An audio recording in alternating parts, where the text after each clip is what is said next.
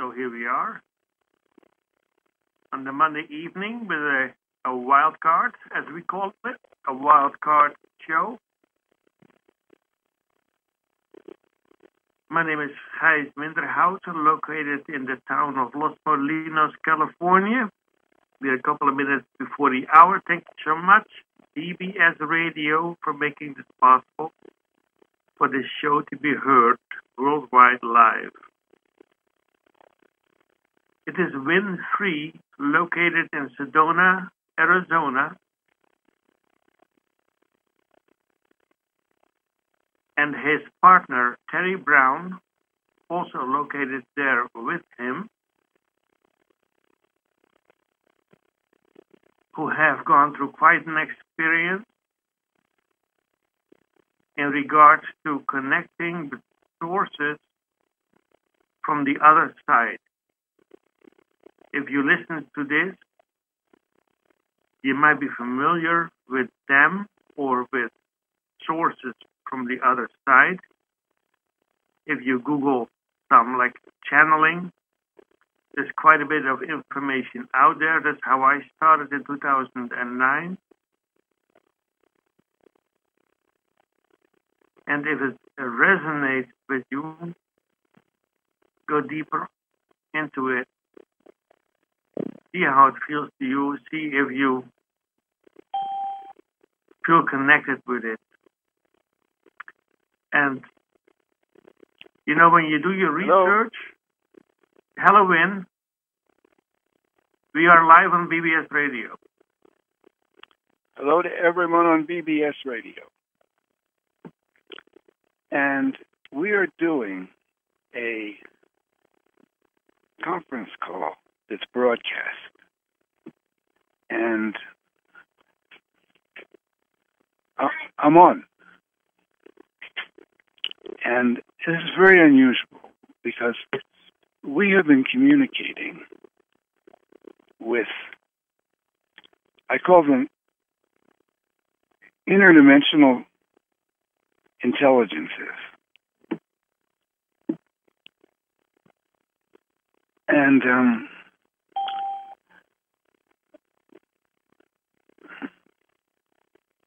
would you like to say your name and your city? Hi, Wynn. It's Jeannie in Citrusite. Hi, Jeannie. Hi.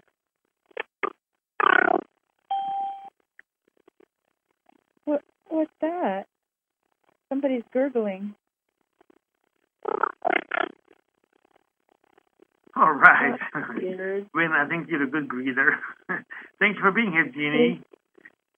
No, it's not me. Someone else joined in. Welcome. Please say your name and location. This is Alicia in Wisconsin. Hi, Alicia. Welcome. Yep. Weird. There is the great gurgler.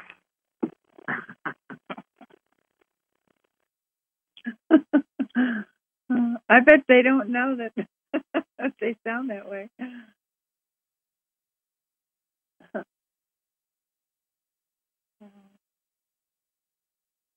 And you can't address anyway, them. Wynn, you want to Oh, I'm sorry. Go ahead.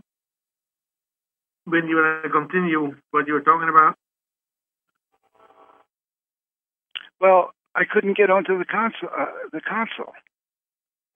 Oh. Good evening. Welcome to the Monday Night Call. Please say your name and location. But of course, only if you want to, we welcome you. I tried 3 different browsers, and none of them worked. Okay.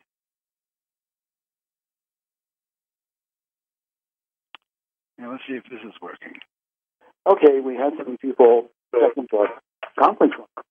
Anyone like the name and the... Gina from San Diego, California. Welcome, Gina. I think this is the recording, isn't it? I think that was the recording, yes. Do you remember Gina? Also Hawaii? Yeah, I do. another dolphin lady. Right.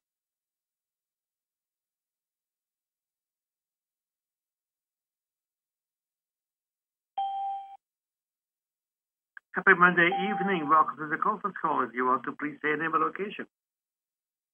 This is Terry in Sedona. Welcome, Terry. Hi, Thank Terry. you. Hi.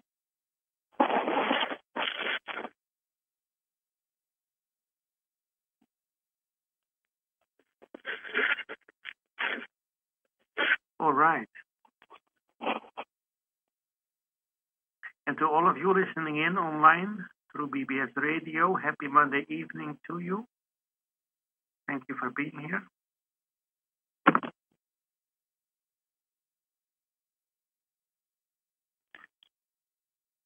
Stand by.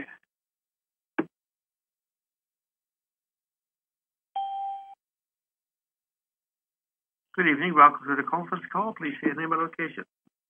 Roger in Austin. Welcome, Roger. Hi, Roger. Hi, everybody.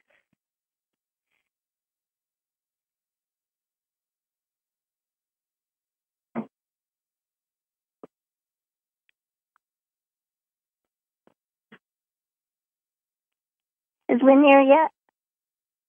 He is. Yep. Hi. Hi, Terry. Hi.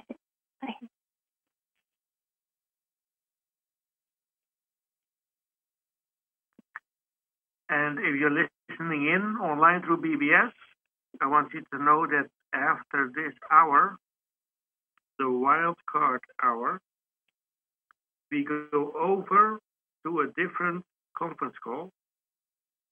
As currently, this is a simulcast with a conference call. And that is so in the next hour, it is our daily whole planet healing conference call, where we gather and put planetary issues into the love light. And it will be broadcast tonight by BBS on this station. So if you're interested, hang in there after the first hour. More people joined in on the conference call. Welcome to you all. If you want to, please say your name and location. Hi, this is Cecil, Sea Serpent from Soggy, Seattle. Welcome, Cecil. Hi. Hi, Terry. Hey. Hi, Cecil. Who else? Hi, guys. Terry in Nevada. Welcome, Terry. Thank you. And welcome to the next caller. Please say your name and location. Hi, it's Bonnie in California. Good Hi, evening, Bonnie. Welcome. Hi. Bonnie. Hi, guys.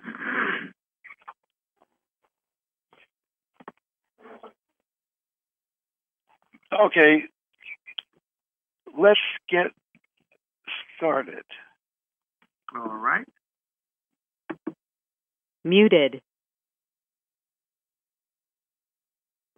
Here right now.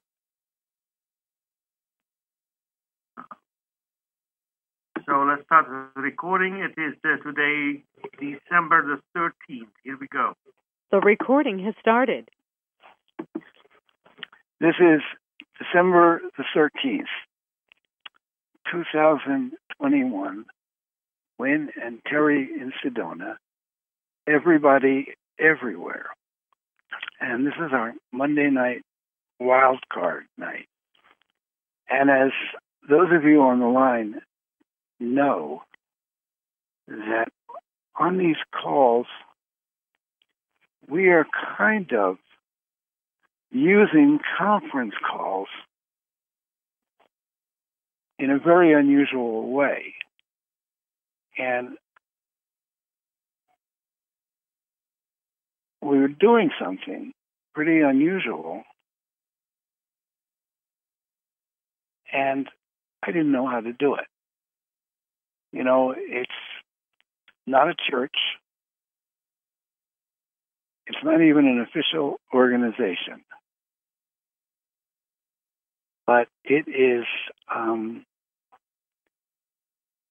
a group which has assembled itself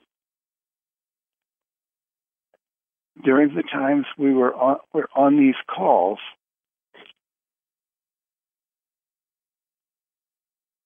with the purpose of,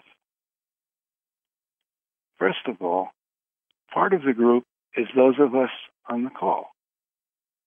And the other part of the group is not on this side. It's in another dimension, and they're invisible to us, but they've identified themselves as two different group souls, the Elohim group and the Ra group. And we've learned, but you can't believe this the first time you hear it, but we have learned that both of these group souls have done various interventions in our realm, or maybe it's called intercessions. And they have been interpreted as God. And one of the reasons is that miracles happen around them. And another one is people can feel their energy.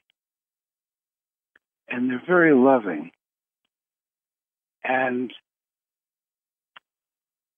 if you tune into it, you can feel a sense of love. And that creates a lot of, shall I say, devotion from many people who don't have enough love in their life. The idea that you can feel a sense of love and being cared for by intelligences in other dimensions is a pretty amazing experience. And when people are discovering us at first, they can dismiss it like we're a cult or a bunch of believers. And the people that have been coming to our calls regularly, it's proven itself to them that it's real. Now, this is our wild card night, and I don't even know what we're going to do. I was having trouble getting into our console, and I was going to do a replay of something, and I was spending 20 minutes trying to get into the console to organize the replay. Now I'm in the console, and I'm thinking, what should I do now? And I said, maybe I'll play some songs that I wrote.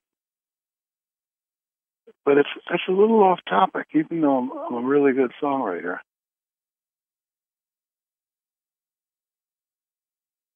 Now, just a moment.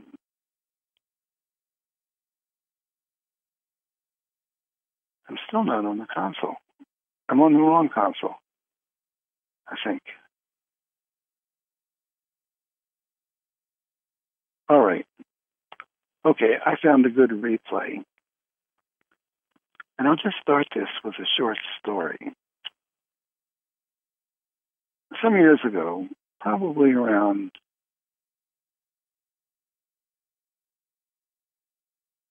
7 years ago, Terry and I were at a conference in Sedona. And Terry was sitting at a table in the hotel restaurant with these two people. And I sat down with them. And there was this older man in a wheelchair, and it was his caregiver. And he was very astute, and we started talking, and we kind of got into an argument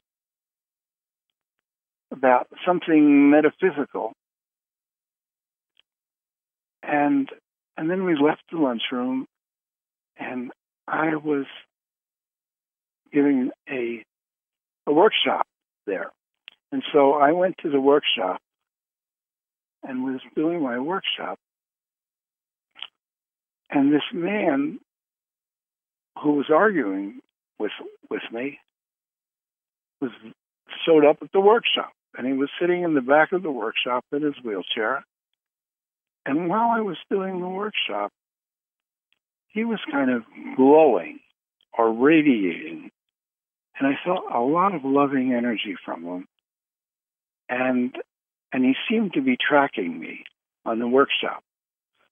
So I went up to him, and he lived in Phoenix, which is about 100 miles from Sedona.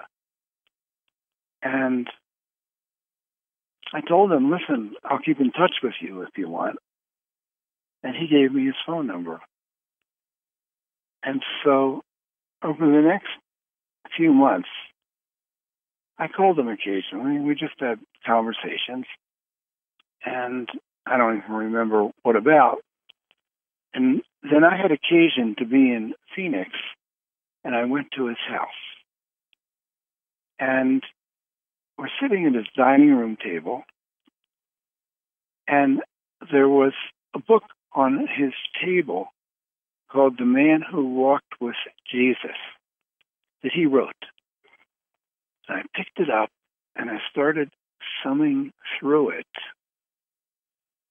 And I remember my thoughts. The first thought was, this guy has a really good imagination because he's writing the story of Jesus through the eyes of Matthew, who was probably one of Jesus's most recognized disciples. And, you know, Jesus walked around, and of course everybody knows the story of Jesus, and was doing all these miracles, and he had 12 guys walking with him, and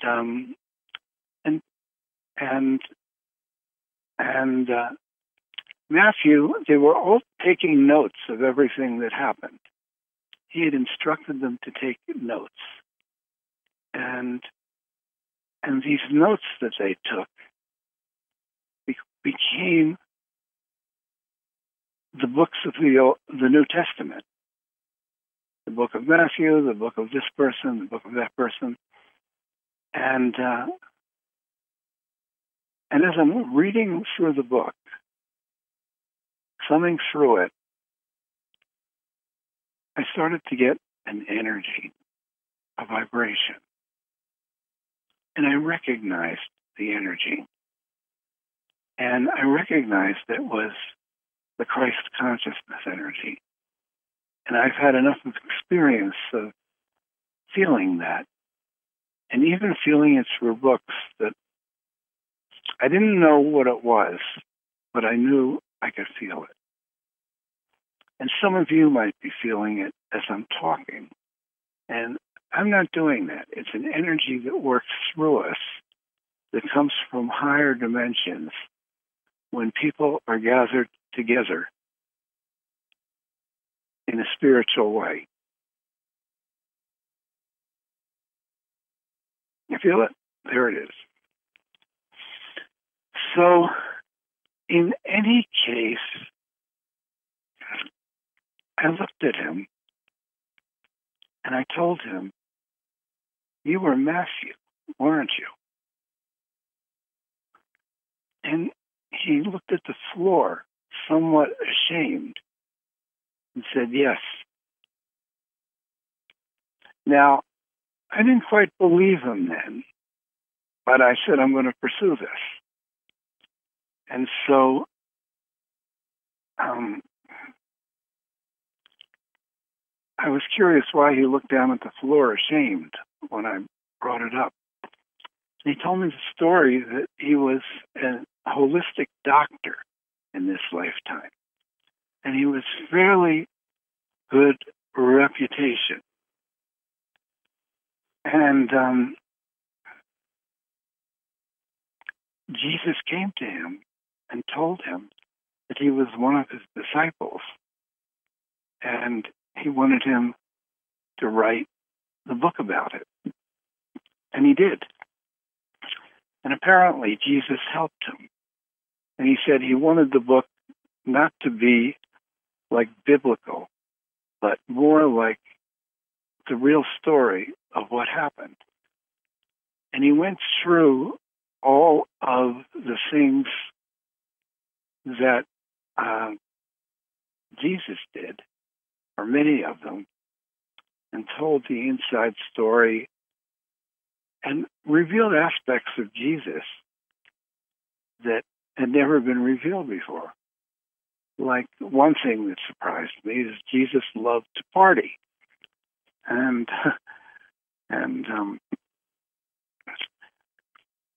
that, I can't remember now, but when he started talking about this to his doctor peers, they kind of rejected him, thought he was off his rocker. So he had printed about 800 of these books. They were sitting in his closet. And I told him, why don't you come onto my Monday call this week and we'll talk about it. Now, I didn't know what was going to happen. And I was not going to introduce him as the reincarnation of Matthew. I was going to say he thinks he's the reincarnation of Matthew. And I'm going to play that talk. I think this is, I hope I'm playing the right thing. He became a regular on our calls, and there was somebody that took the book and was going to Uganda, who was a teacher there, and she was having a study group on the book. And there's another gentleman who was from Massachusetts who had a pizza parlor. And he started doing a Saturday call studying the book. And many people have been inspired by this book. And if you want to get it, we have a PDF available of it. Terry passed away a few years ago. After about coming to our calls for 5 years. Even Carla Rucker loved him. And she told me she and Jim were reading the book when they would do meditation sessions every, I don't remember however so often. And they would read excerpts from the book. And you're going to get a chance to hear Terry now. And at the end of the call, something happened which convinced me that he was really Matthew. And I'll tell you what it was. So when it comes up, you can take note of it. I had a gentleman who I used to follow years ago. I used to go to his talks in Los Angeles. And when I used to go to his talks, I experienced this energy in the room. And I experienced my energy shifting during the talk. Like I would be going and I would be all kind of wired up and tense. And by the time he was finished, all of this stuff disappeared from my body. And I felt this sense of freedom that was not normal for me at that time. And he used to say, he didn't say it very much. This was not a big thing. He said it usually privately, but everyone that was going to his group knew it, that he was the reincarnation of John the Beloved. And of course, that was another disciple of Jesus. And after a number of years, he had a big scandal in his group because it came to light that he had these assistants that were working with him, and he was having sex with them. And people had the idea that he wasn't having sex. And when I was talking to Terry, at the end of our talk, I asked him about which disciples were his friends. And I don't even remember how he answered, but then I asked him, and how about John the Beloved? And he said, John the Beloved was a homosexual, but he never bothered us with it. And I just blew my mind at that point, because for me, that convinced me that Terry really had to have been Matthew, and this other guy had to have been John the Beloved. And I learned so much from this about Jesus and about the Christ energy. And of course, we have taken it to another step on the work we're doing. And I'm not going to go into that on this call, and those of you who are regulars probably know what I'm talking about. But we do have the Christ energy on this call and on all of our calls. And I'm not doing that. It comes from the sixth density. It's a matrix that the Ra group administrates. And on that case, this looks like it's 55 minutes long, and I shouldn't have talked so long. And some of you have heard this before, but I don't think you'll mind hearing it again. So I hope this plays. Here we go. Wynn, be aware we the have lines are still 25 minutes open. left. Thank you all for being here. It is Monday, August 24, 2015. Wynn isn't here tonight. He's preparing for George Norrie. And we will have a replay from a call back in 2013. That was November. All right. The lines are still open. Thank you all for being here. It is Monday, All right. The lines are still open. Thank you all for being here. It is Monday, August 24, 2015. Wynn isn't here tonight. He's preparing for George Norrie.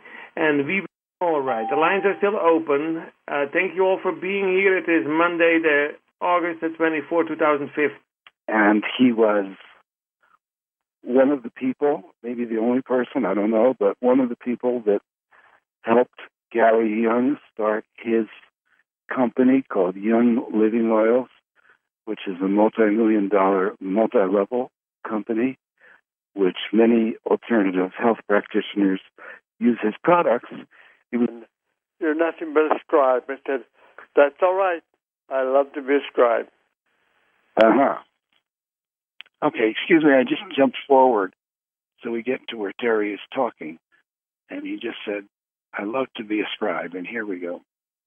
So you were writing all those things down, and then you put them in the Gospel of Matthew. You know what? I tell people, we're not going to believe that Terry was Matthew. We don't believe anything. We don't believe anything. We look for resonance. So we're going to find out tonight his story of how he feels connected to Matthew. And if he was responsible for bringing forth some of Jesus' greatest messages in the Gospel of Matthew. Am I right, Terry? I believe so, yes. Yeah. Okay. So, as I was reading the book, I found out that you were a tax collector, and that's correct. And Jesus discovered you and said, give up everything and come with me. And you did it. Or Matthew did it. And is that in the Bible that Matthew was a tax collector? Yes. It is. Yeah. Why don't we start out by having you share, like, how you made this connection to Matthew? Sure, why not? I was a practicing physician for the last 30 years. I was a medical doctor located in Scottsdale, Arizona. And I must say my life has been very, very unique in that I've had many unique experiences and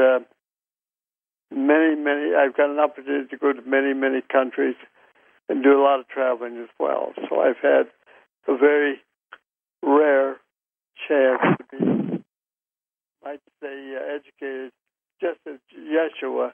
I call him Yeshua because we all spoke Aramaic at that time. We did not speak Hebrew or any other language.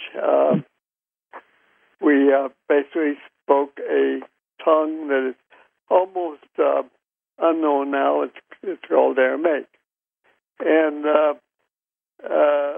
basically, having done this, I decided that being an author is much more fun than practicing medicine all day long. So when I received a calling from him in 1995, he appeared to me and asked me if I would write a book about the true life that he expressed 2,000 years ago.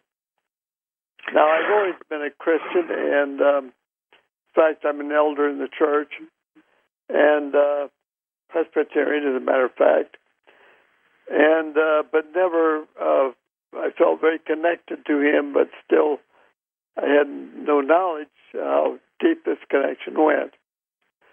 But when he appeared to me in 1995 and asked me to write a book about his life, I said, well, I'm very honored and humble about your request. However, I must say I don't know anything about your life except what I've read in the New Testament. He promptly said, you will remember. Just on top of that, I will download while you sleep my whole life before your eyes, and you're asked by me to please write this down. I said, well, then I'm just a scribe. He said, that's correct. He said, that's a big job. I said, I agree. I shall take on the task. But at that time, I still had a medical practice in Scottsdale, Arizona, so things went very slow. But so after I retired in 97. Excuse me, Kelly, let me ask you a question. Yeah. And that is, when you had this vision of Jesus, yeah. Can you share, like, was it a voice in your head? Could you see? Do you have a vision of seeing him? How were you sure that it was actually Jesus, if you were? You know, even though I'm analytical in my daily life, I still let my heart lead me. And I knew immediately. Nobody had to tell me. I knew I had a feeling. I heard him. He was talking to me just like you're talking to me now, when he's talking to me quite loudly. And this hasn't been the first time either. I've had that when I went to Egypt in 92. However, he spoke to me very clearly and distinctly that you will remember. You will remember. And I had not the time at that time to complete the book. So it took me 7 years to write this book about his life. And he, during that time, I spoke to him frequently. He would call me Matai. I said, where does that come from? He said, that's the Aramaic name of Matthew. So he felt, constantly said to me, you were Matai, period. I said, yeah, I might have been asked, but I don't think I was really him. Yes, you were him. So accepted his words and wrote this book about, from my perspective, as Matai. And as I said, the sixth disciple. And I remember meeting him when him and five disciples came to a small town by Nazareth. They came into the roadway there, and I immediately caught my attention. So I began to get close to him and learn more about him. But I indeed was a tax collector. And I was very much had a Roman heart. I liked the way the Romans lived. They had a very, very well-educated and a very, you might say, view of a lot of countries. They would conquer the countries and then bring back much of the culture that they had learned from those countries. So I kind of put myself on their side and spent a lot of my time in Rome. However, once he asked me to join him, my whole life changed. So the book got really going when I retired in 1997 from my medical practice. I could devote to full-time by creating this book. I must say that a big part of that was having purchased a beautiful cottage in the city up there, northern city of Colorado, where I moved after I retired. And there, by the creek, I had my days cut out for me. During the night, the information was downloaded to me. In the morning, I would get up and write for hours, and then walk in the national forest up there. It's the beautiful mountains, Colorado. What city in Colorado? That was in the city of, oh God, I'm losing my thought now. Sorry, I'll tell you in a minute. Anyway, but don't worry about it. It's not important. Estes Park. It's called Estes Park. Okay. Park, P-A-R-K. It's a resort city up there, and we bought a wonderful house there along the river near downtown Estes Park, and I used to spend weeks on end up there, essentially by myself, creating this book. Now, when you got the downloads from Jesus, did it wake up memories in you? Like, did you say, yes, I know that? Little by little it did. Mm-hmm. But the major thing that woke up my memories was actually writing the book. Mm-hmm. The first chapter is devoted to my first meeting of Yeshua. Mm-hmm. 5 motley crew. And, of course, I consider myself more sophisticated and worldly, having spent most of my time in Rome, but coming back to this town of Nazareth and collecting taxes and so forth. But I was very much aligned with the Roman concepts, the Roman ideas, and considered myself one of the better educated of the disciples.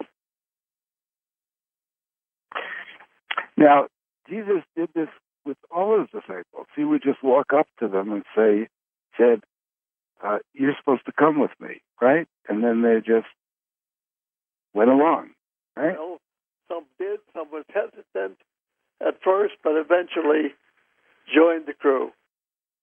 Mm-hmm.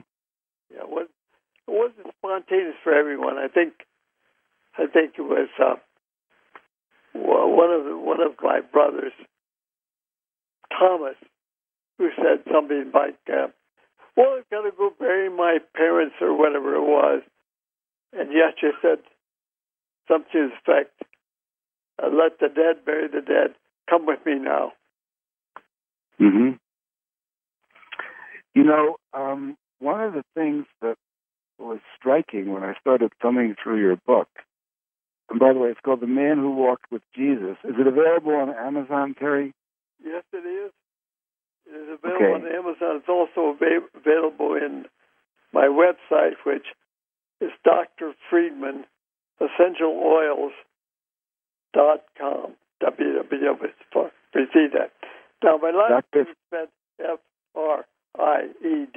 Friedmann, 2 N's in that, but that's it, Dr. Friedman, EssentialOils.com. Okay. So go to Amazon or Barnes & Noble has some of my books, but not all of them. But that one I know is in Amazon, and you can get it on my website. Mm-hmm. You know, it seemed to me as I was thumbing through your book that Jesus kind of liked to party. He did. Right? He's a very lighthearted guy. He performed yoga every day. He loved yoga. And he ate very, very smartly and very healthily and tried to get us to join him. And, of course, we were on the road a lot with him, so we basically ate what he ate. Mm-hmm. He was a very light-hearted man and a very human man, I must say. Mm-hmm. And you were there when he turned water into wine, right? I hadn't joined yet. No, I didn't see that part of his life. But he was dancing pretty wildly there, and then at the wedding party, and then the master who's putting on the wedding party actually said, "We're running low on wine. We've got many more guests than we participated, and actually it was his mother Mary that asked him, 'Please, son, turn this water into wine.' So we did. It was the top quality wine too. I'm not necessarily a wine connoisseur, but I do like wine, and I think that my understanding is it was good grade of wine. He didn't. When I was reading your book, it sounds like he didn't do it to show off or to do a miracle. It's because they needed wine, right? In fact, he was reluctant to reveal himself. Yeah. It was his mother that pushed him. Mm-hmm. How about, were you there for any of the other miracles that happened? Almost everyone after that. That was on the very early time of his life on this earth, and but for the rest of the time, I was pretty much involved. Mm-hmm. What is it do you think that Jesus, about Jesus, that no one knows about, that you have some memory of, that would be neat for people to hear? I think you hit it on the nail there. That he was really a guy who loved life, who played tricks on dear mother, and he was a little bit of a. And by the way, he never liked carpentry. He never got involved in carpentry. It's mentioned in the Bible. It mentioned somewhere. And it's believed by many Christians that he was a real carpenter. He never liked carpentry. He just didn't feel drawn to it. He thought his work was higher than that, in the sense of spiritually message he had to bring to the world. So it was his brother John who worked with his father in the carpentry shop. The other thing was, Jesus was not poor. His great uncle was Joseph of Arimathea. And Joseph of Arimathea was a wealthy trader who sailed his ships around the ocean and to India, to England, Scotland, in fact, to the United States, and traded with all types of people. And he got to know a lot of these countries quite well. In fact, the big thing was when Jesus reached 12 years of age, he went with his uncle Joseph Arimathea, and became a deckhand and learned to be a man and a sailor all at once, but learned along the line about people throughout the world that was known at that time, which included, as they say, India. He learned many things from going to India, as well as going to Tintagel in northern England, going to visit the native Indians in Mexico at that time. So a lot of these things he had found out from the wonderful education that could only be given to him by his wealthy uncle. So he wasn't poor by any means, but he left was in a very humble life and never was much for luxuries. Mm-hmm. And when Jesus and his disciples were tromping around, was Joseph of Arimathea footing the bills, or were like they obviously had to eat and sleep somewhere? Were people taking care of them, or were they staying in the motels of the time? No, a lot of times we slept out under a tree outside. And don't forget, this part of Israel was a very good climate.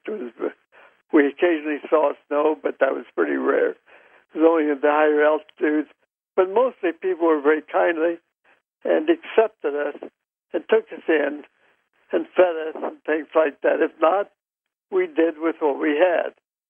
Dried fish. We were around the Sea of Galilee for quite a long time, which we were able to get abundant fish from that area. Mm-hmm. I should see if Terry, the work that we're doing has a connection to Jesus. And part of the connection is that we believe, there's a huge amount of evidence to this. I don't know if you looked at it, but that Terry was, are you familiar with St. Catherine of Siena? I've heard of her, yes. I'm not that familiar with it, but I have heard of her, yes. Absolutely. Here's the story. St. Catherine was a young woman in Siena, Italy, and she would go into the local church and they would write down everything she said because they thought God was speaking to them through her. Yeah. And apparently she was talking to Jesus because Jesus said, "You're now my..." Maybe, Terry, you want to share that part? Hello, Terry, are you on mute? Let's see. Can you hear me? I hear you. Okay. Well, I remember, this is what I remember. I remember the feeling of being married and having the feeling of a wedding ring, and that I was married to Father, Son, and the Holy Ghost. And that's where I made my commitments, rather than in a worldly marriage. I thought that I was married to Father, Son, and the Holy Ghost. I have other memories of that life too. And the thing with memories, as you have mentioned, like as you wrote the book, you remembered more and more. The thing that I found is that I remember more and more as time goes by. Yes.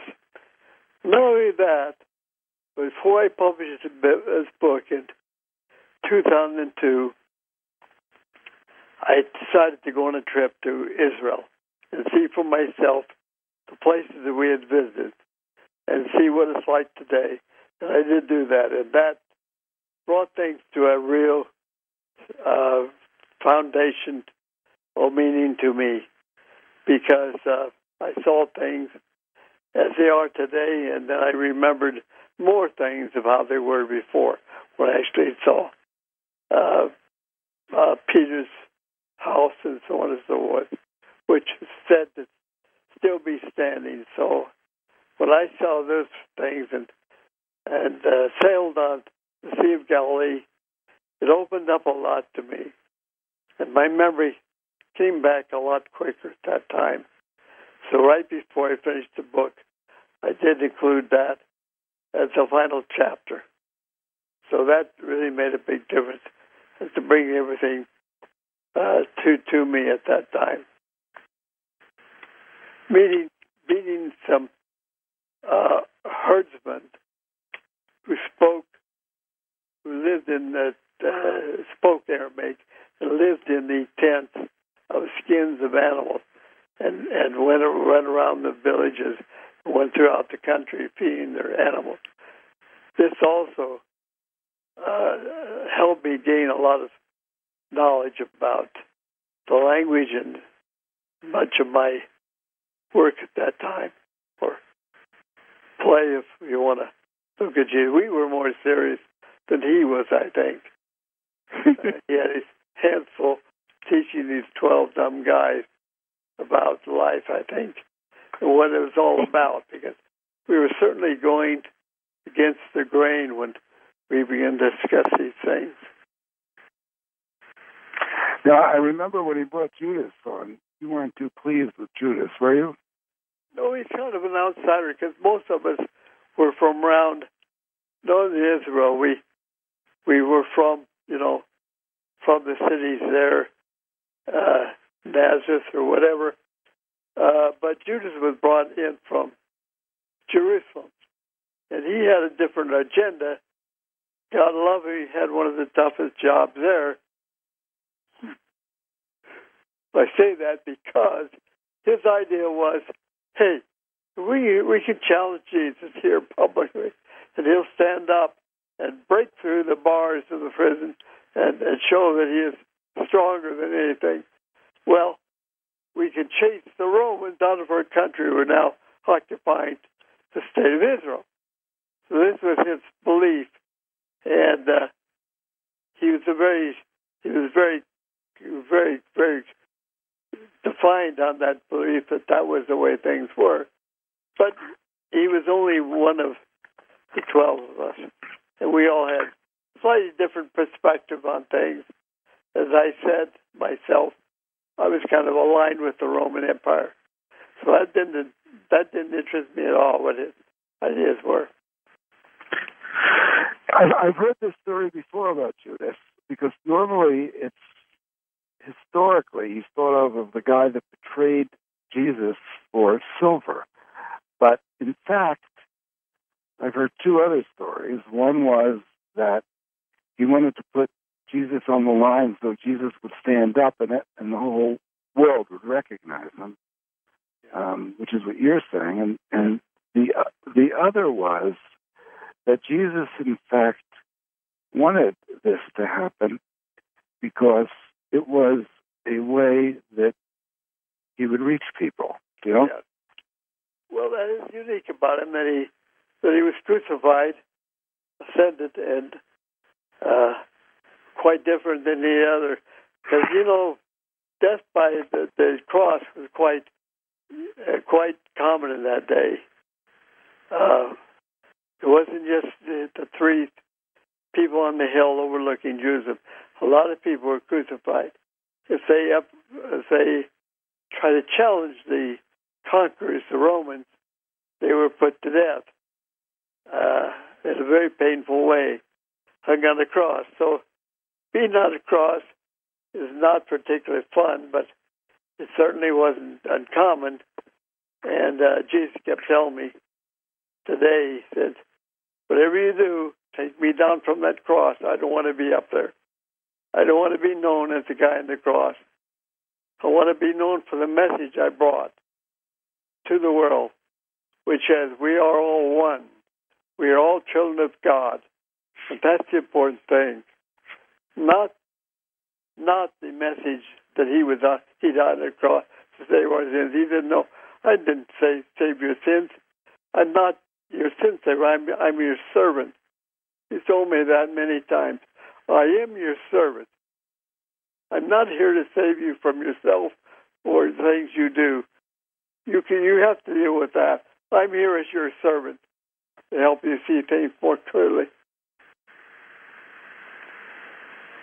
Well, That's beautiful. Are you coming up with any questions?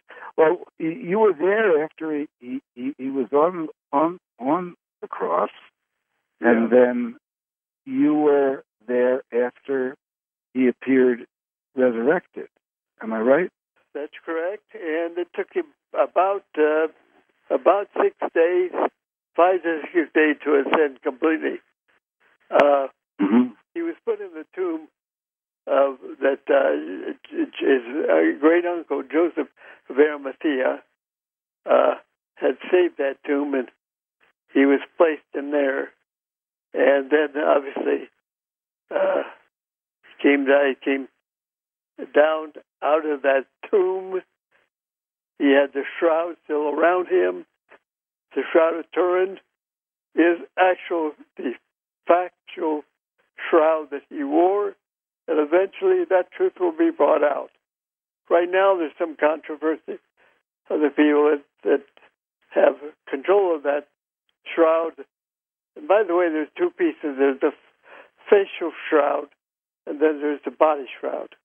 So he basically claimed to me that is my correct shroud, and you'll find, when your analysis gets improved, you'll find evidence of the frankincense oil still on that shroud that he was prepared at death with by the Marys.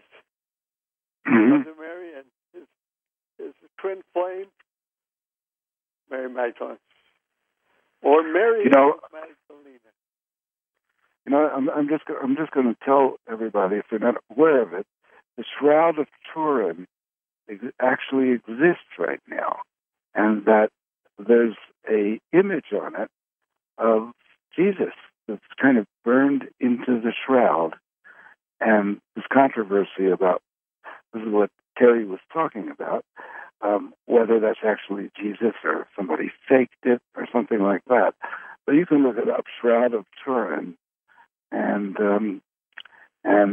read about it. And Terry, who were your favorite disciples? Who were your friends? Oh, golly. Or Matthew's friends? Yeah, Matthew. Oh. Well, actually, it's surprising enough, I did manage to make friends with Judas. One thing about him, he was a little anti-Roman, but I learned that he was very educated, one of the most educated than myself, and I did like him quite a bit. Thomas was a good friend of mine, and still is. You know him this lifetime? Yeah, but he came in a female body this lifetime. Mm-hmm. And that was a good friend of mine then. And as groups, we stuck together, you know what I'm saying? Mm-hmm. Which often happens. We kind of how about John the Beloved? Honestly, because he was homosexual, we didn't like his feminine ways. In fact, on the painting of the Last Supper, he's sitting next to Yeshua. He looks very feminine. He was very feminine, but he's really a good guy. And Mary was introduced to him by Jesus when he was on the cross, saying, "Mother, behold your son. Son, behold your mother." He knew that he could trust John. So what he did, he took when things got tough after his crucifixion, he took her to Turkey and went to the city of Ephesus in Turkey and got a place for her on the mountaintop overlooking Ephesus. Ephesus used to be a Roman city in Turkey at seacoast that was eventually silted in and is abandoned now today.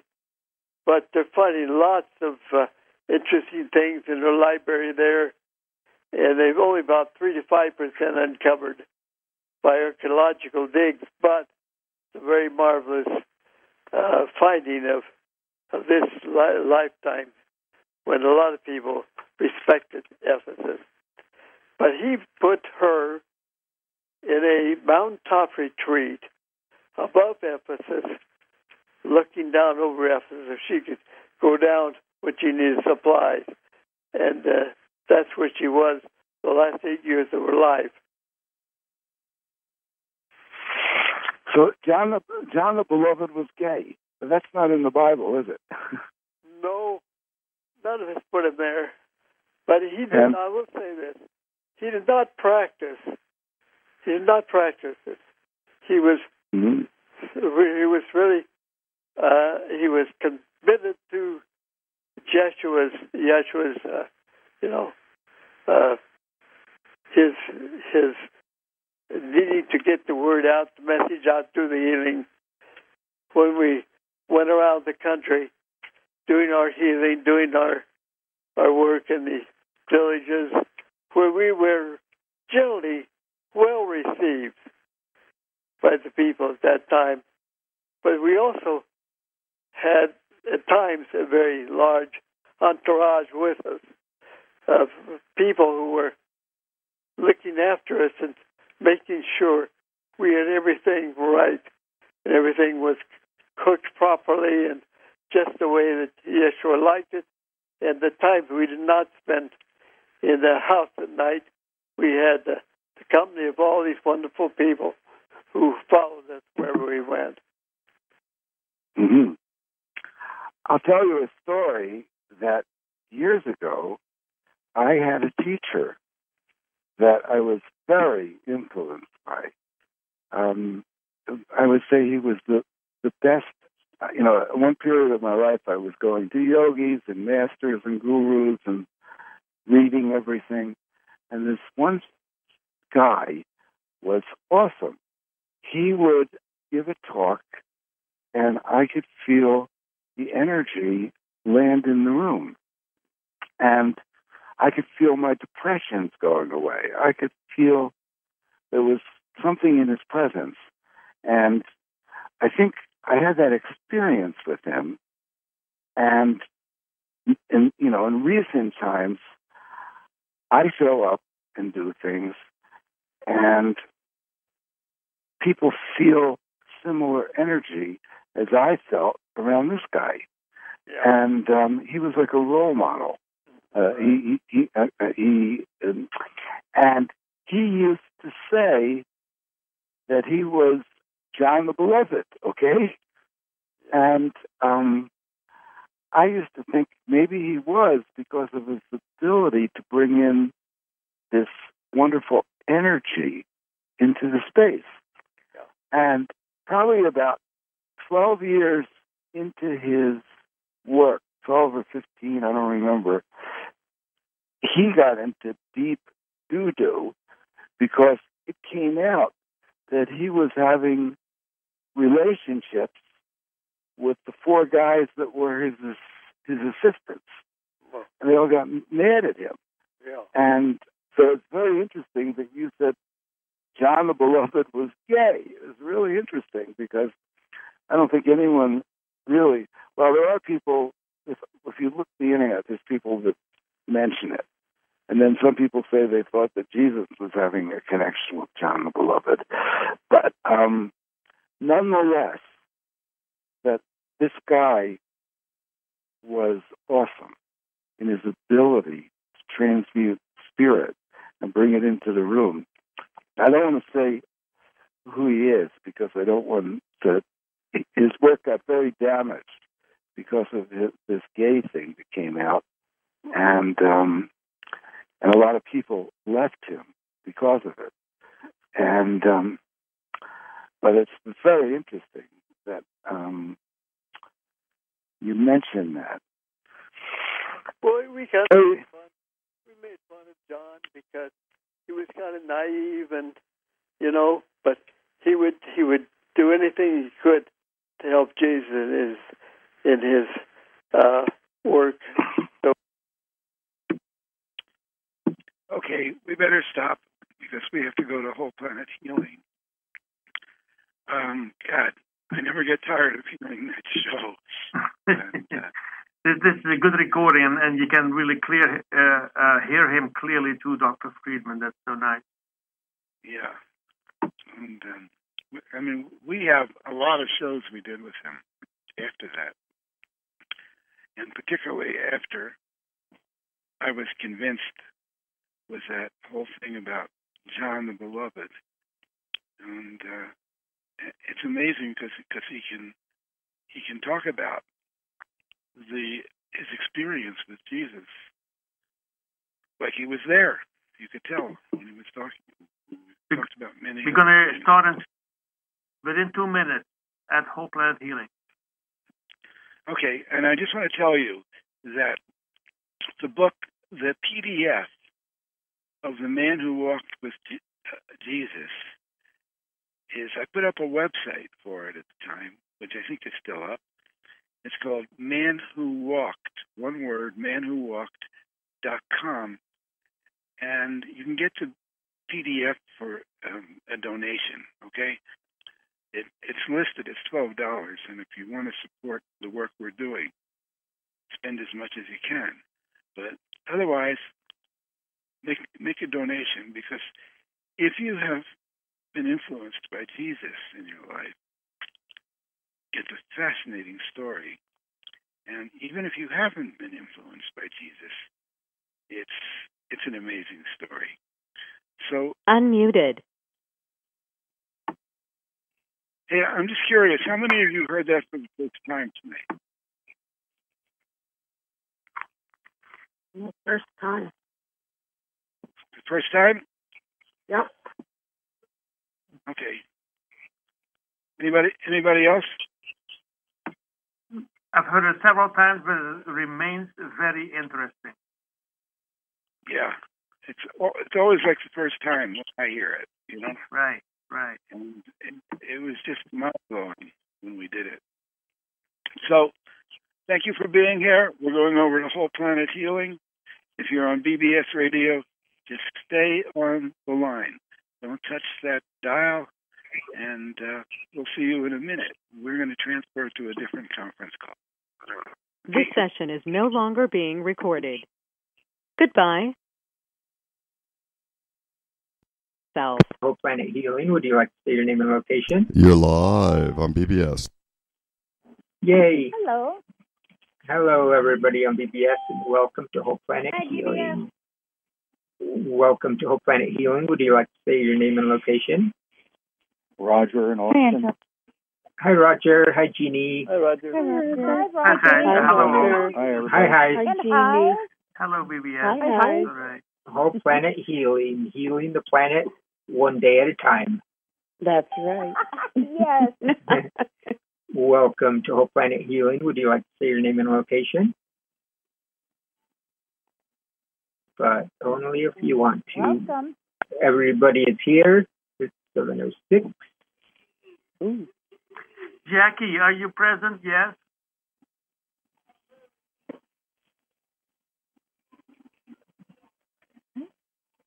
Is it a negative? Wait, Jackie. Did I hear Jackie? No, I did not hear Jackie. Okay. Then we wait for Wynn. Welcome to Whole Planet Healing. Would you like to say your name and location? Pauline, New York. Hi, Pauline. Hi, Pauline. Hi, Pauline. And the next caller, would you like to say your name and location? Hello, Antonio. It's Jackie from Julian. Yay, Jackie. Hello. Yay, Jackie's here. Hi, Jackie. Okay, Jackie, Are you ready for this? I'm going to mute the phone lines and come back out. Muted.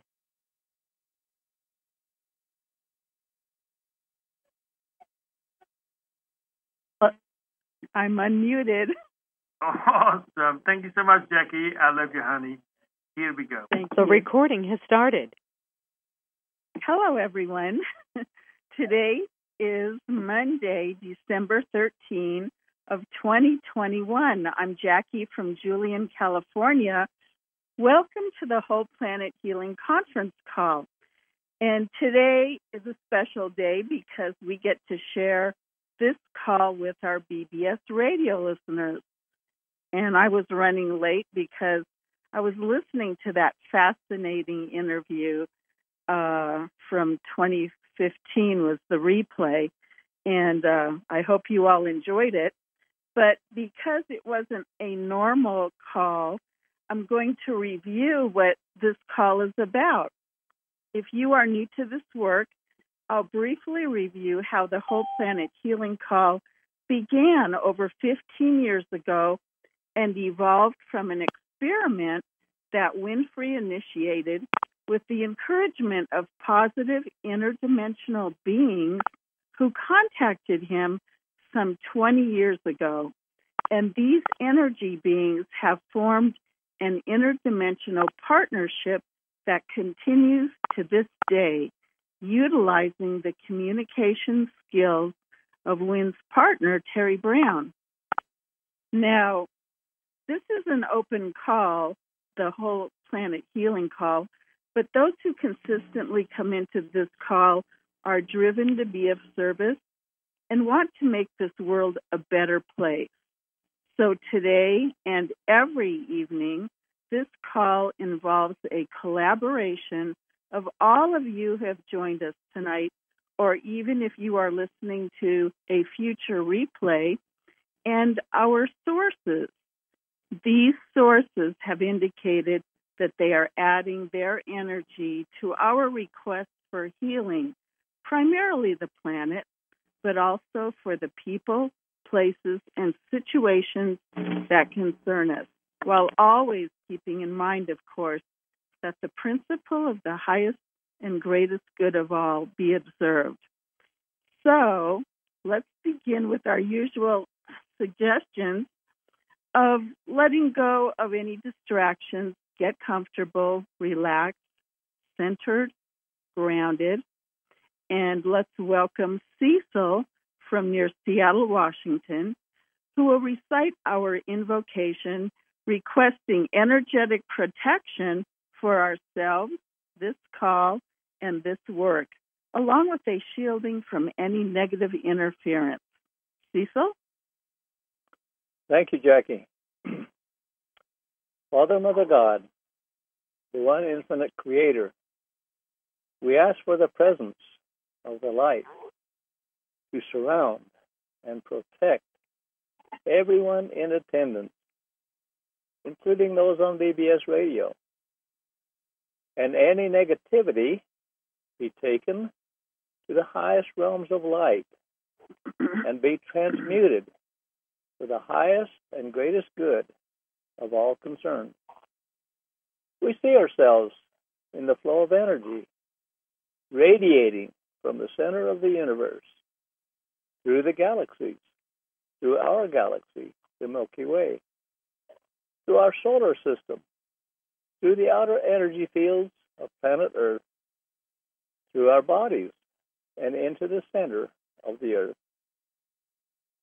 Right now, we invoke a group energy connection with all those present who are open to do so, while maintaining the sovereign integrity of our souls. We invite those sources who are positive, service to others, honoring the law of one, to join with us.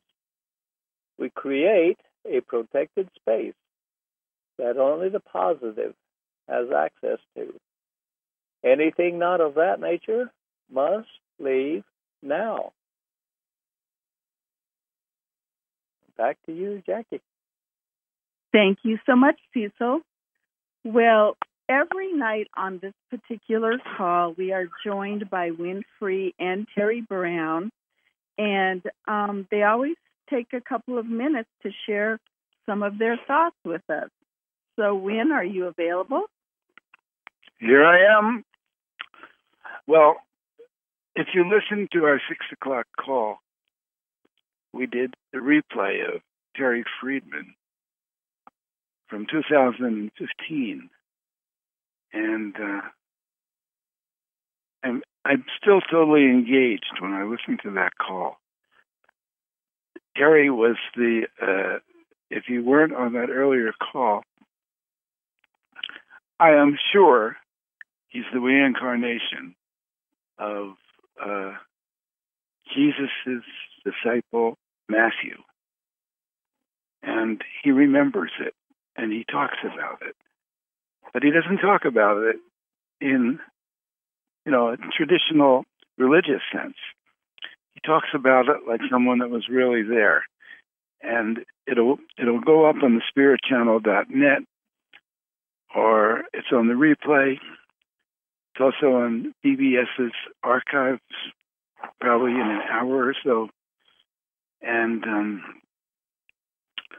I just recommend anyone who was influenced by Jesus in this life, whether it's religious or just theological, you'll find that call really fascinating.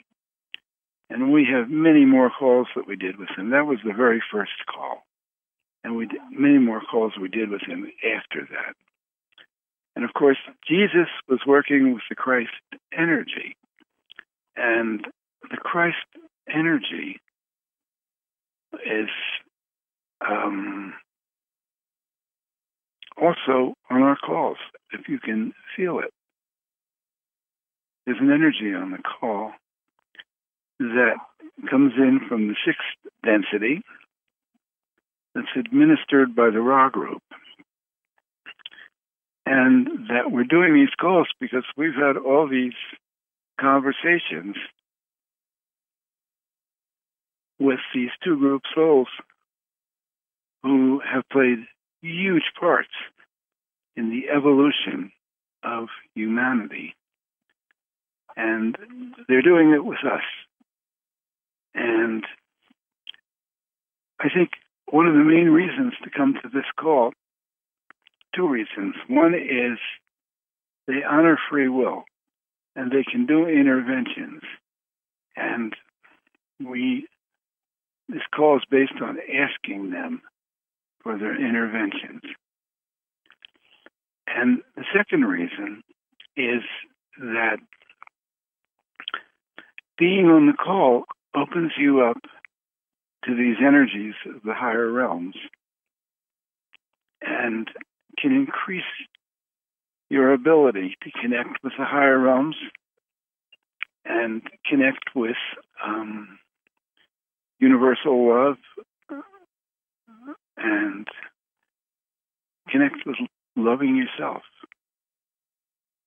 and feeling like you're doing something, because everyone on this call is part of the creation of this energy.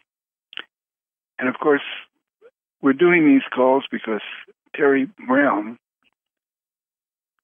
is able to bring through these messages and has done so for years now in a phenomenal sense of service. And she's going to say hello to you now. Hi, everybody. Yeah, I remember Terry Friedman, and we were there when he passed away, or just before he passed away. And after he was had been passed away for a little while, Wynn asked if we could go find him, and he came in, and his face was huge.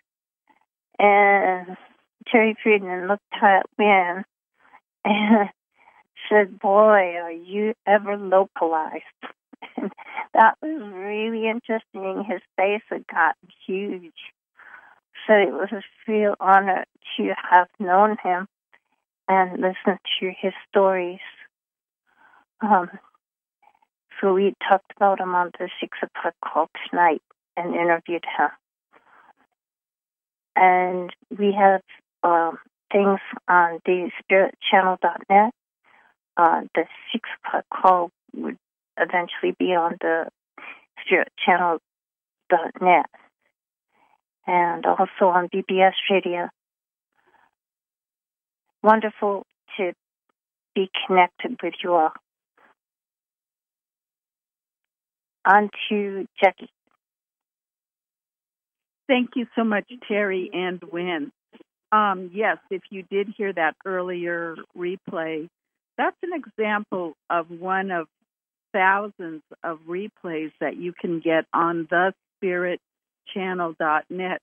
Most of them, though, are channeled messages from Terry about our Terry, about things that are coming through from the Elohim, Ra, and Ra-On groups with amazing information that is timeless. And someone who knows all about this is Bonnie from Corona, California, because she goes into these archives and other compatible resources and chooses selections that would be of interest to us. So, Bonnie, what do you have for us this evening? Hi, thank you. Well, I wanted to go along with the theme of the 6 o'clock call, and I knew that there was channelings in there regarding Jesus and the Christ consciousness. So I went to the spiritchannel.net, the homepage, where there, towards the bottom of the page, there's a little search box. And I typed in the word Jesus, and there is, I don't know how many references to parts of transcripts that refer to Jesus. And so I was able then to choose something to read for you guys tonight. And this particular transcript is of a call that took place October 3rd, 2011. And, of course, it's always in a question and answer format. And Wynn, during the call, asked this question of Ra-On and asked, maybe you could explain how the Ra group works with us, how they decide to delegate an entity, or how an entity becomes assigned to a person. Do they go to this person or another person, or do they just stay around a particular person or a particular group of people to work with them? And Ra-On, through Terry, gives us an answer. When we work with an individual, and we now speak also as representatives of a Christ consciousness group who responds to requests to the Christ consciousness for assistance, for help, for calming, for the presence of a higher source that can give counsel and understanding and can give mainly an energy of fluidity that can help ease whatever it is the individual is working through. The area that you are speaking to is very specialized, and within the Ra group, there are very specialized areas. There are councils that speak to others within the Ra group and provide assistance and counsel to those individuals. There are specialized groups within the Ra group that work and are assigned to certain areas, even non-human areas, to provide assistance, planetary assistance, species assistance, assistance with groups that need to be moved, assistance to groups that are stuck. For instance, after Maldek exploded, assistance to stuck individuals to attempt to get them moving again. And Wynn asks, on an individual level, if a person is coming into our conference calls and they feel the energies coming in, and the person goes into their own silent meditation and says, I am open for help, is that something the Ra group responds to? And Ra-On answers, if it is directed towards the area of the Christ consciousness, whether it is specifically addressed to the Christ consciousness or is addressed in a manner that the Christ consciousness can assist, no matter what the religion, they will be able to come to the assistance of that person. And when asked,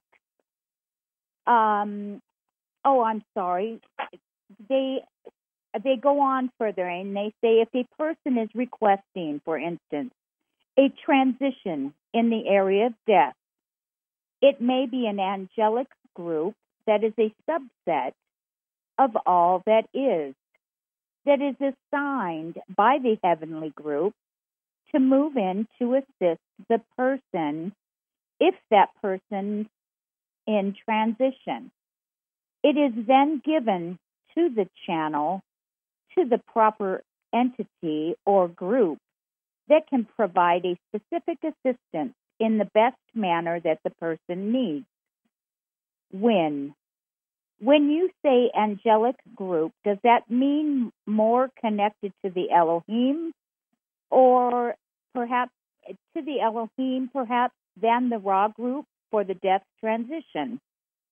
Ra-On, that is more even to the angelic group, which is not the Elohim group and not the Ra group, but is another group that interfaces with individuals in the earth plane. When you use the words Christ consciousness, many people identify that with the entity Jesus. Can you explain from your level a little more exactly what the Christ consciousness is? Ra-On, the Christ consciousness is a specific, as the word says, consciousness. It is composed of many beings. It is dense, and it is fluid, and it is loving, and it is in a certain frequency band. It is this very fluid, loving blanket that can respond to requests for healing, for purification, for providing a loving surrounding, loving assistance, and caring.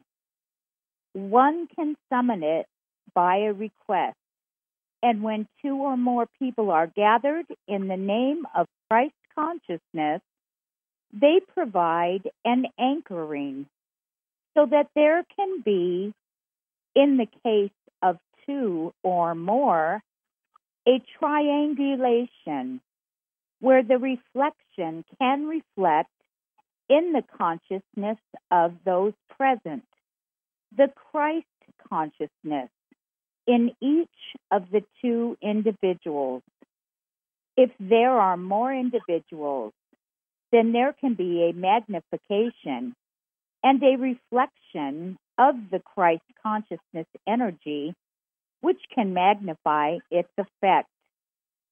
It is a band of individuals working together in a specifically formatted formation that can work to purify, to eliminate guilt for those that are open and ready to bring relief to an individual and open them up for new life experience and to forgive and dispense with past karma and guilt, and can help an individual forgive themselves or others. And there is certainly more in this specific call on this subject. So I recommend to anyone who's interested to go to thespiritchannel.net and check out the archives. I'm going to turn it back to you, Jackie. I love you all. Thank you. Thank you so much, Bonnie. And I love how you coordinate your reading often to whatever theme is going on at the time. And I wanted to point that out to people. When you go to the Spirit Channel, you might be intimidated because there are thousands of channelings, but no, you don't. You can go to the search engine, as Bonnie did, put in a topic of your choice, and just start from there. So get on over there, but not just yet, because right now we are going to join Jennifer from Greensburg, Pennsylvania, who researches the most recent earthquake and volcanic events that are occurring on our planet. Our sources have asked us to stay informed of these current activities, and they've also suggested that we send a very calming energy to any area of concern. So let's join Jennifer as she takes us on a tour of Mother Earth and focus that calming energy to any areas that are too active for us. Jennifer? Thank you, Jackie. Tonight, as I usually do, I want to invite Mother Earth to journey with us across the globe. And Mother Earth can increase our intent for calm. We are going to start our journey tonight in Hawaii, and I have to tell you that this is the calmest I have seen Hawaii since we started doing this. There were only 10 low levels at Pahala today, and nothing else. Everything was calm. So let us just send a big dose of continued calm down to Hawaii, the surrounding seas, the undersea volcanoes, the hot spots that Hawaii sits upon, and anything else that might be affecting Hawaii. It's doing well right now. Now we're going to move towards the south. We're going to go down to New Zealand, which today we had a 4.1 on the South Island and a 3.5 on the North Island. If you are familiar with New Zealand, it's divided by the Cook Strait. There's two separate islands. And then we move up the northward, the Kermadec Trench, and we go up to Fiji, where we had a 5.1 and some other 4s. And then moving westward over to the Loyalty Islands, or you might know it by its other name, New Caledonia area. We had a 5.2 there today. And then over to Papua New Guinea. Now, we're just following the fault line there. And I'm sorry, I don't know what that's called there. We come over to Papua New Guinea, and we had a 4.9. And they have a volcano that probably is going to erupt within 24 hours. It's called Menam, and I hope I'm saying that correctly. So we send calm to Menam. And then moving over to Indonesia, and I just looked at this. We got a 7.6 that occurred in Indonesia, and it must have just occurred. So let's just send calm to that 7.6. It's out on the Indonesian crescent, and that is getting pretty high in intensity. And then, that's going to reverberate around the Ring of Fire. And then we're going to move north to the Philippines, where we had a 5.5, to Japan, where we had a 4.7, to Russia, and this isn't the Kamchatsky, this is just a little bit closer to the mainland.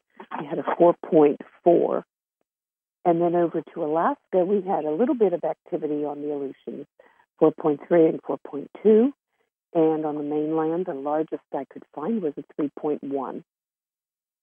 Moving down through Canada, we had a 3.4 in the southern Yukon Territory. And then moving down into Washington, not much of anything really was going on in Washington today. There was a small 1.3 at Twisp, Washington.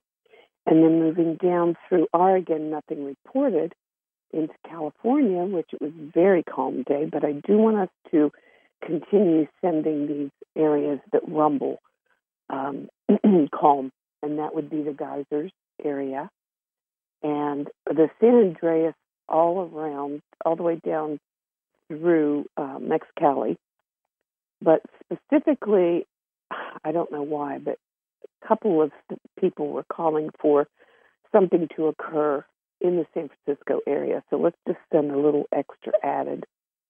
And I don't like predictions so much, but just it can't hurt to just send extra calm to that whole area around San Francisco. And then down through LA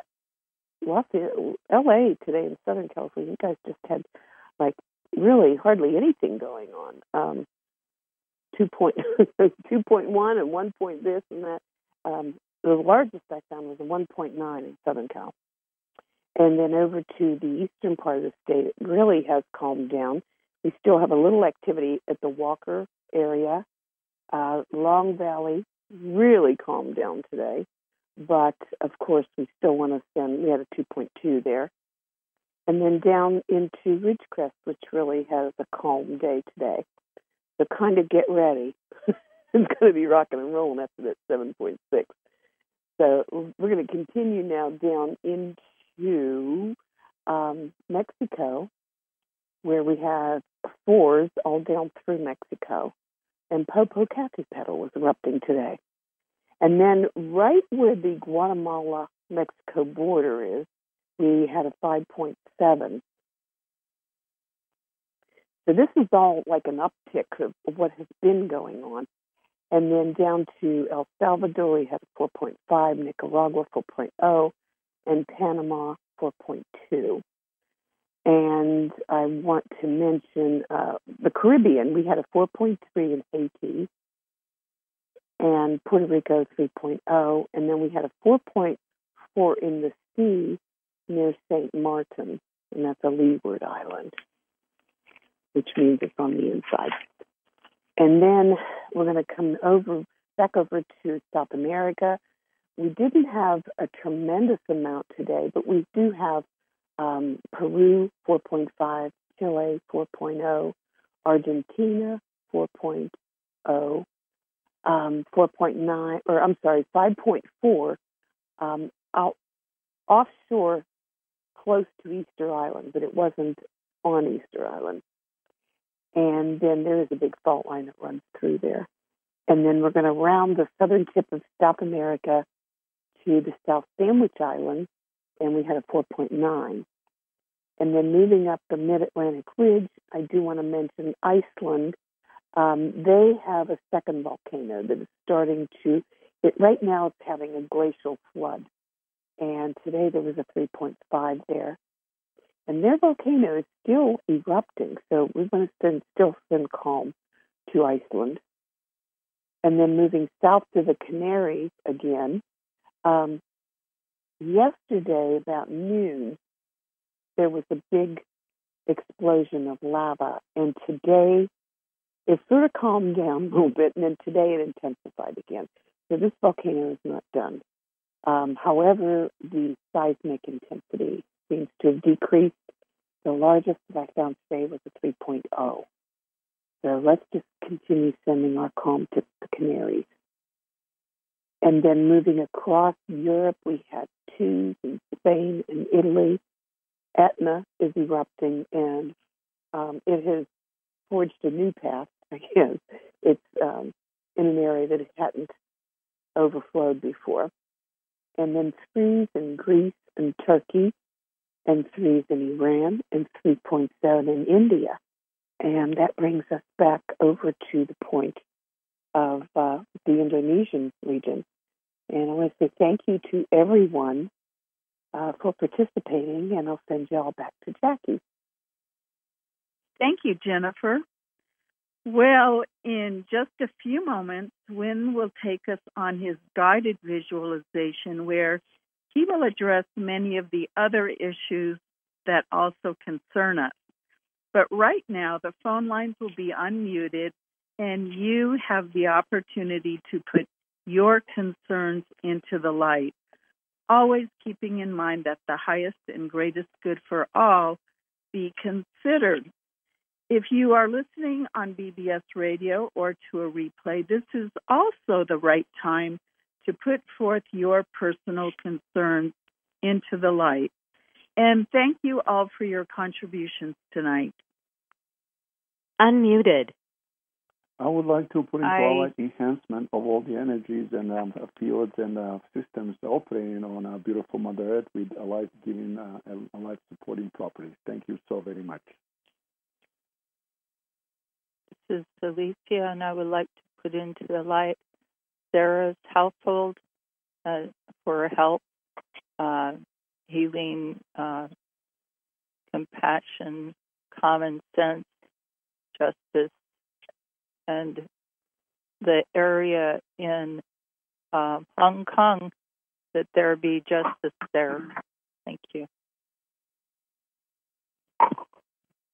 This is Kathleen in Bloomfield, Vermont. I would like to put the children in the love light and see them as sovereign beings that are cherished and deeply loved and honored and nurtured and no longer manipulated or coerced or abused in any way, nor conditioned to suppress their emotions, feelings, and imaginings, and allow them their connection with spirit, soul, spirit source for their maturation into the light. Thank you very much. Joy in Squim, Washington. I'd like to put whoever was affected negatively by the tornadoes in the United States in the light. Thank you. Yeah. This is Jennifer from Greensburg. Oh, go ahead, Tom. Tom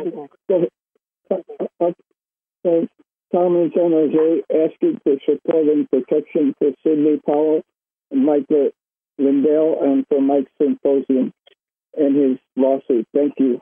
Back to Jennifer. Thank you, Tom. This is Jennifer, and I want to put everybody on this call into Love Light for Healing, and that's including those on BBS. And I would like to extend this to our family members, our loved ones, and also our pets that we hold so dear. And I would also like to mention Wynn and Terry, encase them in love light energy to protect them and their health as they continue this work. And also Cecil and Betty, Monica and Larry, Lauren in Washington, Tom in San Jose, White Dove and Willow and Phyllis in Washington, and Joe T. in Washington, and Antonio Jr., Antonio Sr., and Abby, Jill in Minnesota, and Robert, who are both battling COVID, Hyatt and Kathleen for healing, and I'd like to add myself to this field of energy. Thank you very much. Thank you. This is Jeannie in Citrus Heights. I want to put the awakening of the human family into the light. And tonight I'd like to share a few words from a man who recently spoke passionately about this situation that we humans are finding ourselves in these days, facing the deployment of an agenda created by would-be totalitarian rulers. These are the words of Patrick Gentempo, Dr. Patrick Gentempo. Quote, "Resistance to all this is much greater than the perpetrators counted on. And if you are hearing my words right now, it is likely that you are part of this resistance. And we must resist. The truth is irrepressible. And those who think that they can hide it from you and me forever are fools. Do you realize that when you are armed with truth and knowledge, and you share it, even in the smallest way, you can save a life. Unquote. That was Dr. Patrick Gentempo. And I ask the assistance of the Elohim for all of us in sharing whatever truth we find ourselves armed with. Thank you. Muted.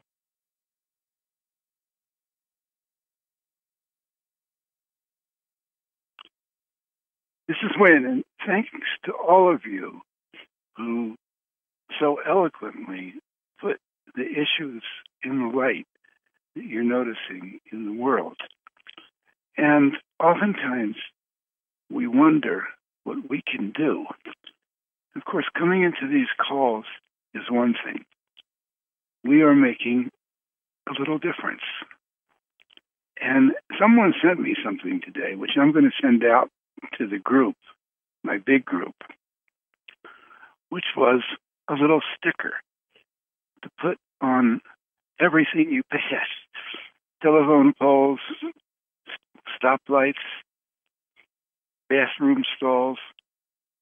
And believe it or not, it doesn't seem like you're doing anything. Most of the times when we do things, we like to get feedback. Oh, I touched that person. Or I said something and I reached him. But duplicating something like that and having a whole bunch of people doing it is a great idea. It's kind of like it duplicates and starts to make a hologram. And what was on the sticker was something about children and not forcing children to do things like the vaccine. I don't remember exactly, but it was good. And there's probably more stickers like this. I might even make a couple of that would be effective or meaningful. And because Patrick and Jeannie both talked about the human family. And there is a human family. And even when you don't feel like you're part of it, you're part of it. And there's a part of us in a higher dimension that is one with everything. And we're going to meet right now on that part and be one with each other. And we're going to invite the Elohim group, the Ra group, the Christ consciousness group, Mother Earth, the Earth spirits, the angelic realms, to join with us in helping to increase the effectiveness of our requests, which we understand the principle for the highest good of all concerned and free will, which means that just because we say something doesn't mean it's going to happen. But it certainly increases the potential for it to happen. And it's very unusual to do something like this because we talk with the groups that are on the call. We talk with them. They explain to us and how it works. We have thousands of conversations, and they have proven to me and to many of the people on this call that they really exist. It's hard to believe something exists when you can't see it, you can't smell it, you can't feel it, and you can't hear it. But we're lucky enough to hear them through Terry. And if you're listening on BBS and this intrigues you, just be curious. Just because I said it doesn't mean you should believe it. But to be curious of why a bunch of intelligent people, which we are on this call, have come to the conclusion that that's true. And so we take this group energy and we can move it around. We can project it around. It's kind of like remote healing, remote viewing of sending energy to different circumstances on our planet that can use some repair. So we surround our planet with this group energy, and we become repeater stations to send the energies of the higher realms down to the Earth realm, to the surface of our planet, every square foot of it. And we ask that in those areas where there's something to respond to it and hold it, that be done. And particularly the humans who are service to others, the children and the young people who have more sensitivity to these energies, but less wisdom. And we ask that as they grow older, they gain the wisdom to be the hope for the future.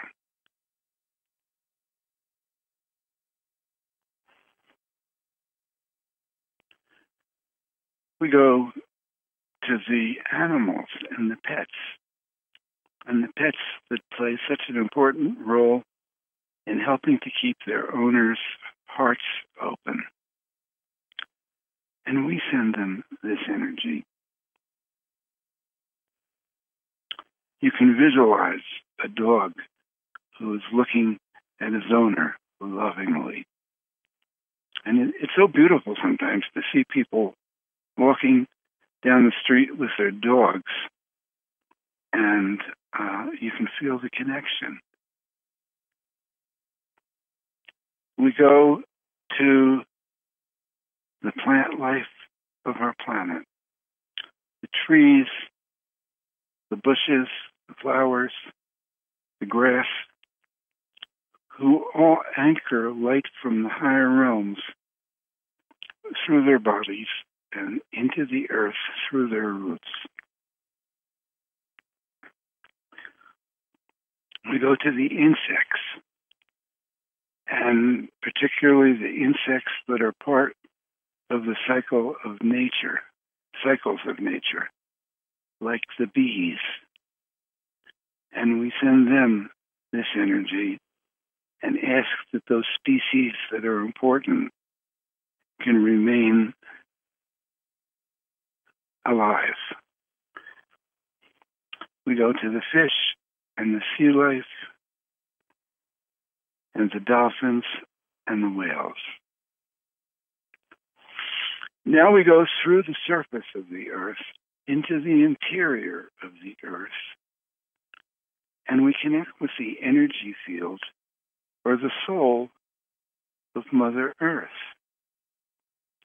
And we send energy down and send healing and repair for the areas where she has been hurt in processing the activities, the emotions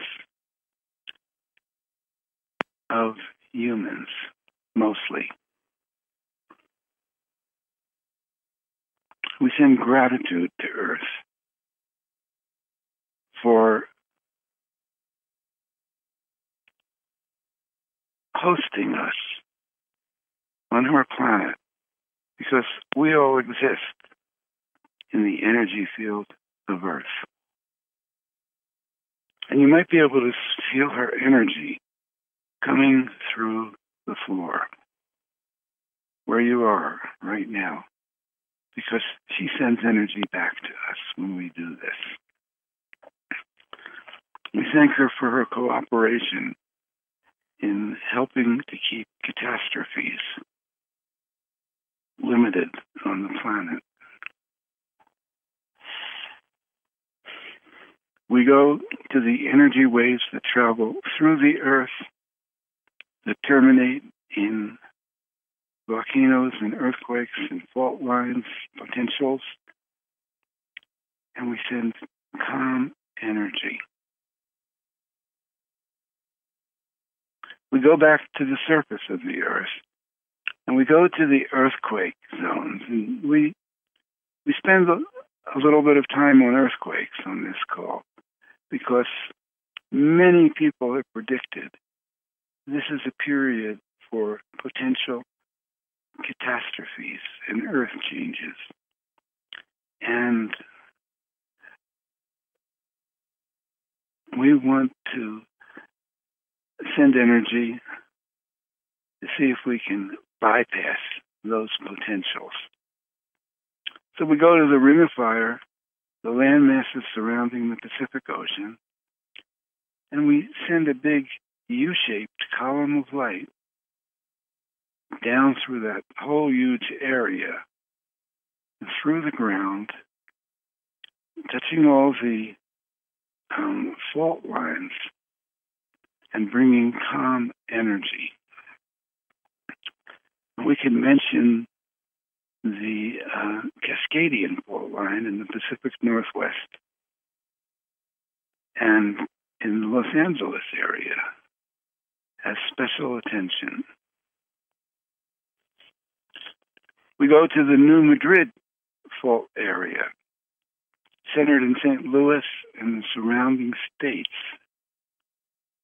And we send a column of light hundreds of miles in diameter down through the ground in this whole area, bringing calm energy. And we go to the Mid-Atlantic fault line, which runs from the North Pole through Iceland, down through the middle of the Atlantic Ocean, as far down as the tip of South America. And we put a longitudinal column of light along this whole faulted area, and we send calm energy.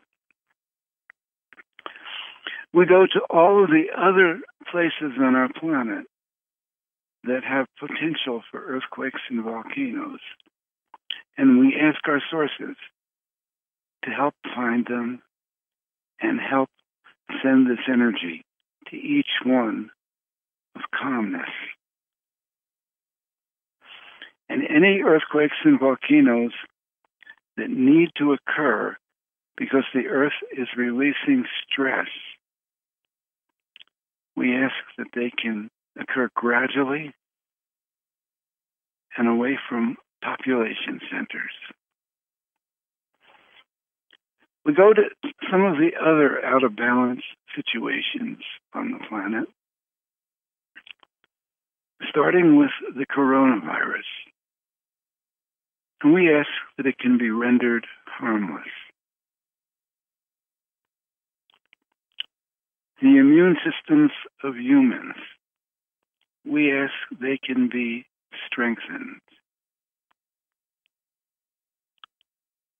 Any toxic substances which are in vaccines, we ask to be transmuted.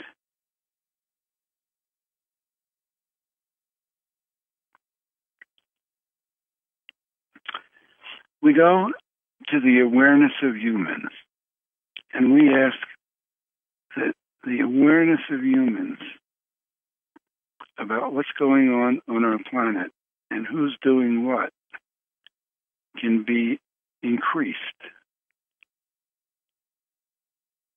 And the awareness of humans to the existence of positive forces in higher dimensions can be increased.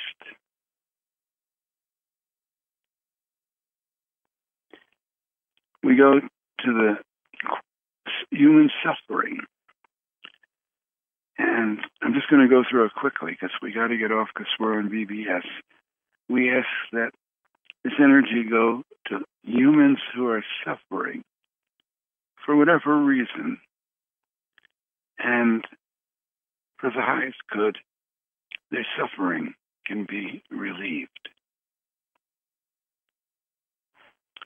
We go to drought. We ask for rain in all those areas that is running out of water, filling the reservoir, watering the crops, and giving animals ways to quench their thirst.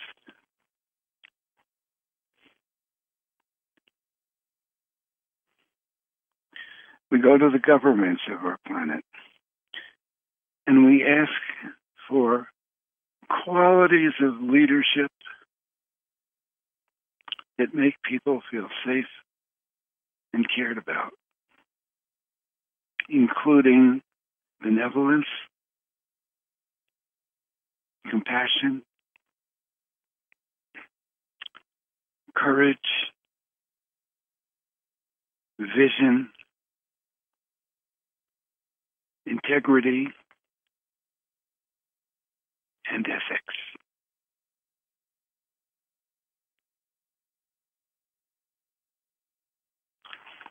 We go to interventions and we ask that our planet can be protected from nuclear weapons going off. We ask for transmutation of toxic substances in food, water, air, and medicine.